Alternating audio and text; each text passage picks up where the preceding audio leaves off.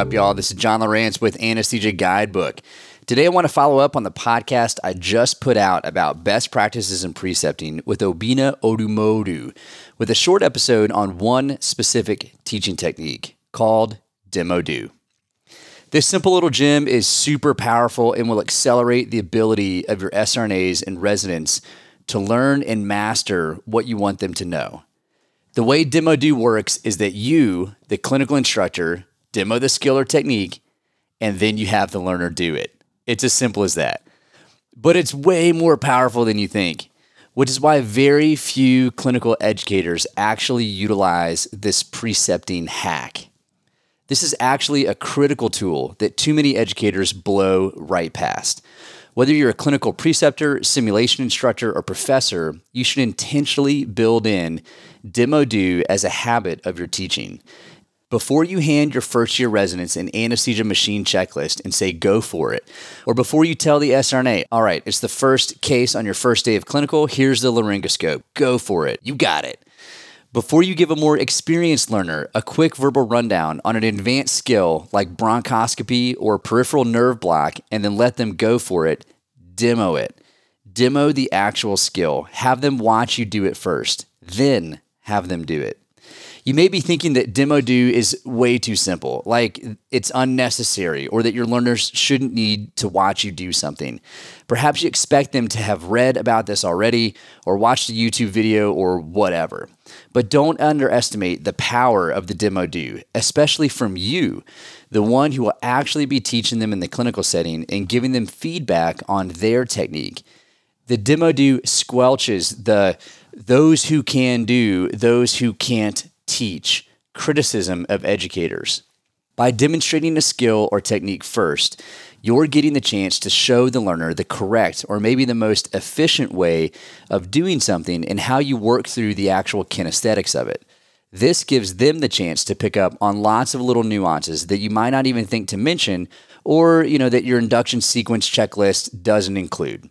Trust me, your learners actually need this. And when it's time to actually do this, you might again think, this is silly, I don't need to do this. Maybe you won't actually do the demonstration. Maybe you'll just talk the learner through the skill and then just have them do it. Or, maybe you'll half-ass a demo or something. Don't do that. Demo the whole process. Trust the process. Trust the fact that your learners actually need this. You'll need to frame this for them. Tell them that while you know that they need and probably want to just get their hands dirty and start doing things, that they first need to watch you demo the technique or process on the first case, and that after that, it's their turn. Prime them on what to watch for, then demo the skill, then have them do it. And just to hammer that sequence home, to optimize the Demo Do, it's important to give them a primer on what you're about to do.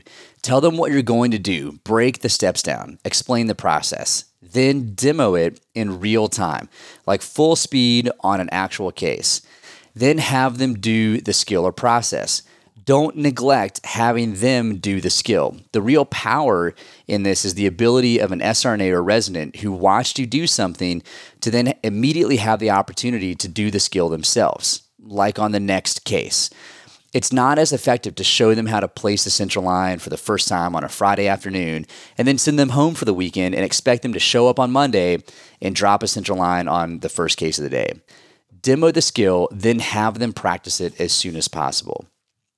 Just last week, I had a second-year SRNA tell me that she's never seen someone intubate during her anesthesia training. That's remarkable if you think about it. This SRNA said even when she shadowed a CRNA before anesthesia school, the guy had her try to put the LMA in.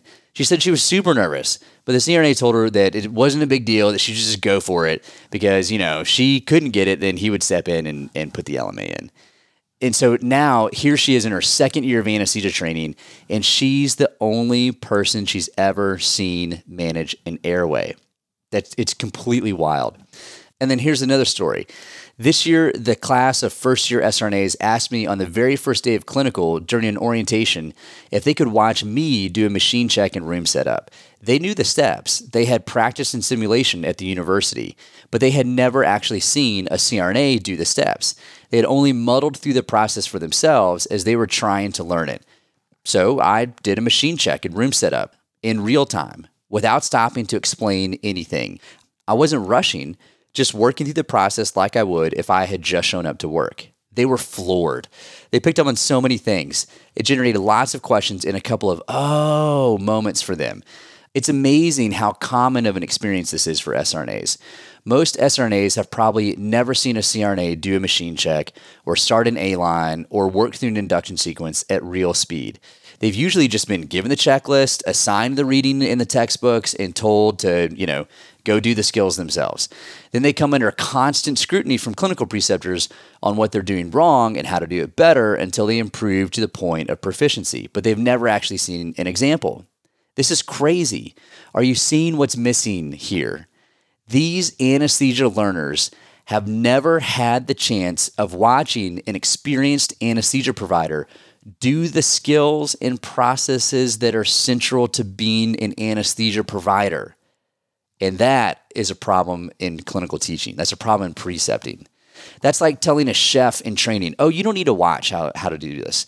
Just read the book, study your notes, and then show up and cook the meal to perfection. That's ludicrous. Of course you would expect a chef to watch a master chef prepare a meal. There's so many things that go on that a learner has to watch and to pick up on from someone who's truly masterful at doing the process.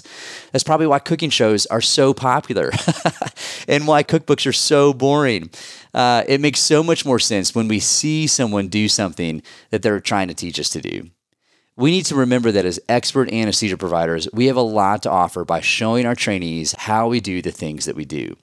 Not demoing these skills and processes for learners is a huge disservice to the learner.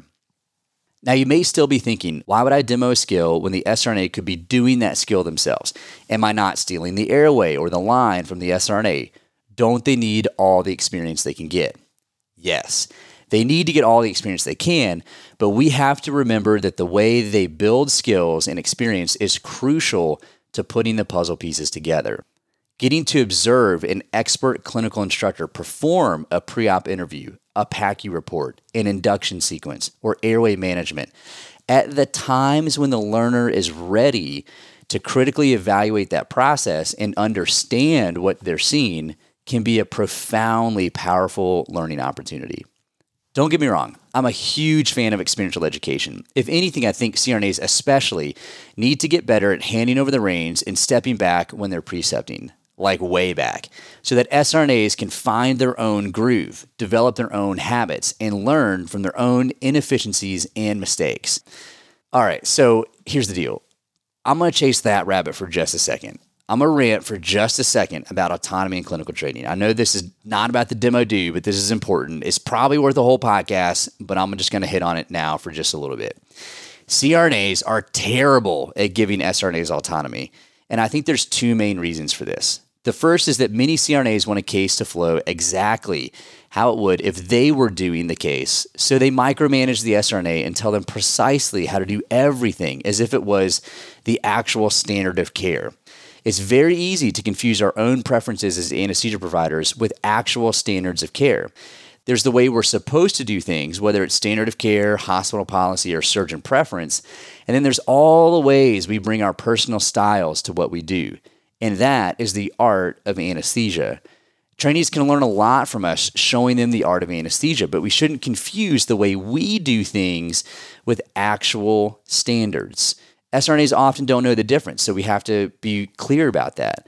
I often hear from SRNAs that a CRNA told them that they should always do something this way or that way, when in reality, there's a lot of flexibility in approaches to the way that we all practice. Now, CRNAs are usually very well-intentioned in how they coach SRNAs from hard lessons that they've learned in their own careers, but I think we would do well to just think as we teach. Is what I'm saying actually standard or hospital policy or just the way I usually do things? Point out those differences along the way. Be clear about what is standard of care or policy and just your personal style of doing things. Show the SRNA where they can make up their own practice and style of anesthesia. Precepting is way more fun that way, and the SRNAs are way less confused and frustrated from saying, well, Yesterday, a preceptor told me that this is always the way that you have to do this, and as if it was standard. And today, someone's saying something completely different, and really, they're just seeing the two different styles of two different preceptors. The other reason CRNAs are terrible at giving autonomy to SRNAs is that CRNAs often think that dividing up the things that need to be done is just a way to be helpful. Whether it's doing the charting or moving the IV fluids over when a patient comes into the room, helping set up the monitors or set up between cases or whatever. It's super hard for CRNAs not to be helpful, to just sit back and stay hands off. It's even harder when a CRNA sees something the SRNA could be doing but hasn't caught on to yet. That is the worst. But doing all these little helpful interventions like turning the oxygen flows down or whatever isn't actually helping. I mean, sure, in the first few weeks of clinical, it's helpful, maybe the first couple of months, but then you need to step back. The only way for SRNAs to put the puzzle pieces together is to actually put the puzzle pieces together themselves. The only way for SRNAs to get better at time management, how to chart during a fast case or doing a fast turnover, is to actually do the task themselves. Now, they're going to be slow for a few cases or a few days, maybe even over a couple of weeks, but they're going to get better. We have to let people start where they are and work to get better at the skills and processes that we're expecting them to become proficient with. As preceptors, we can be supportive for sure, but we should be cognizant of when what we think is just helping begins to actually undermine the SRNA's progress. At some point, autonomy will teach SRNAs more than you can. At some point, autonomy will teach the SRNAs more than you can. You have got to step back. And obviously, all of this is the same for physician residents. I talk a lot about CRNAs and SRNAs because that is the world that I live in. But these same principles apply if you're a physician anesthesiologist training other physician learners. So don't get me wrong, I'm very pro-autonomy and pro-experiential education. Actually, a quote that I want to share with you is a theme of mine when it comes to clinical teaching, and it's this: tell me and I will forget, show me and I will remember, let me do and I will understand. Someone told me who said that, but I have totally forgot. I think it's actually attributed to Confucius. But there's two important principles in this quote that I'm going to get at today. It's not all about let me do and I will understand. That is one lesson. That's about giving SRNAs autonomy to actually put the puzzle pieces together and to find their own flow. But the other part is show me and I will remember. And that's the demo do. This quote has a super special place in my own journey as an educator. Almost 14 years ago, I was a pretty new wilderness medicine educator. I had worked for a school based out of New Hampshire for a couple of years and then joined the team at Landmark Learning and the Wilderness Medicine Institute of Knowles, which is now Knowles Wilderness Medicine. The very first course I taught with Knowles was a 9-day wilderness first responder, and I was paired up with the co-founder of this school, a giant in the world of outdoor education and wilderness medicine named Buck Tilton. I was super nervous to work with Buck. He literally wrote the textbook that we were going to use in class. The first time I met Buck was when I picked him up from the airport to head to the course location. As an impressionable young educator looking to make a good impression, I remember asking Buck on the drive if there were any tips or tricks or philosophy that he could share with me as I began working with the school that he co-founded. I didn't want to be too off base with teaching this course by bringing up old habits or teaching styles from the school that I had been working with. I was hoping that Buck would get into the specifics with me, to break down the approaches to teaching the principles of wilderness medicine or his best tips for making improvised splints or maybe mistakes I should avoid making. But he said there was only one thing I needed to know in order to teach this course, and it was this: tell me and I will forget, show me and I will remember, let me do and I will understand. And that was it. Over the next 9 days, he helped me out a little bit with specifics as we taught together, but he stayed pretty true to emphasizing those principles. Don't underestimate the power of a good demonstration to an eager learner, and then allow them to do the skill in practice as soon as possible after your own demo.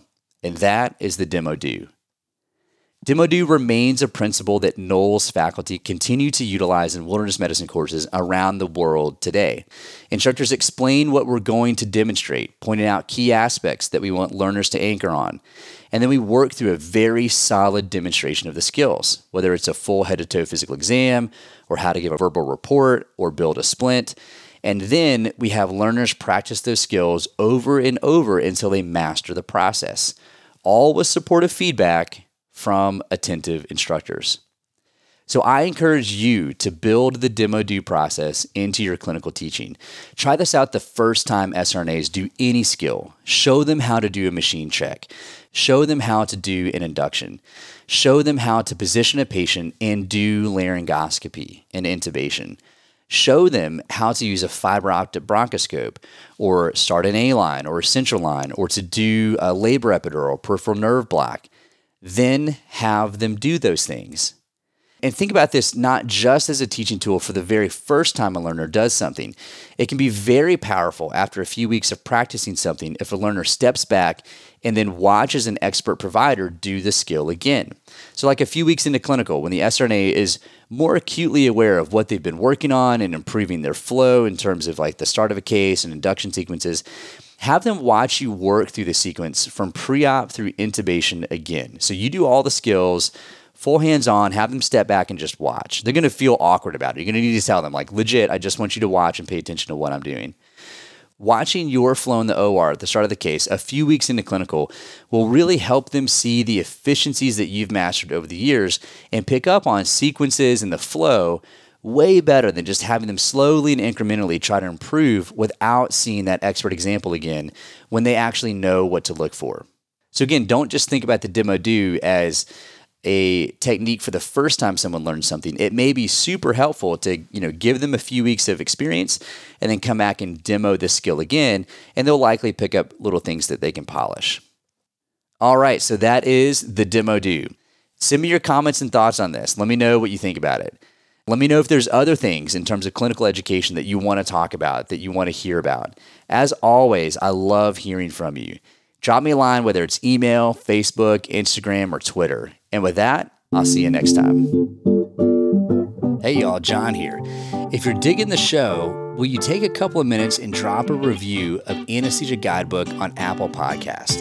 Your comments and ratings help other people trust the show. Also, send a link to the podcast to your classmates and colleagues. Word of mouth is the best way for Guidebook to grow. Thanks so much, and I'll see you next time.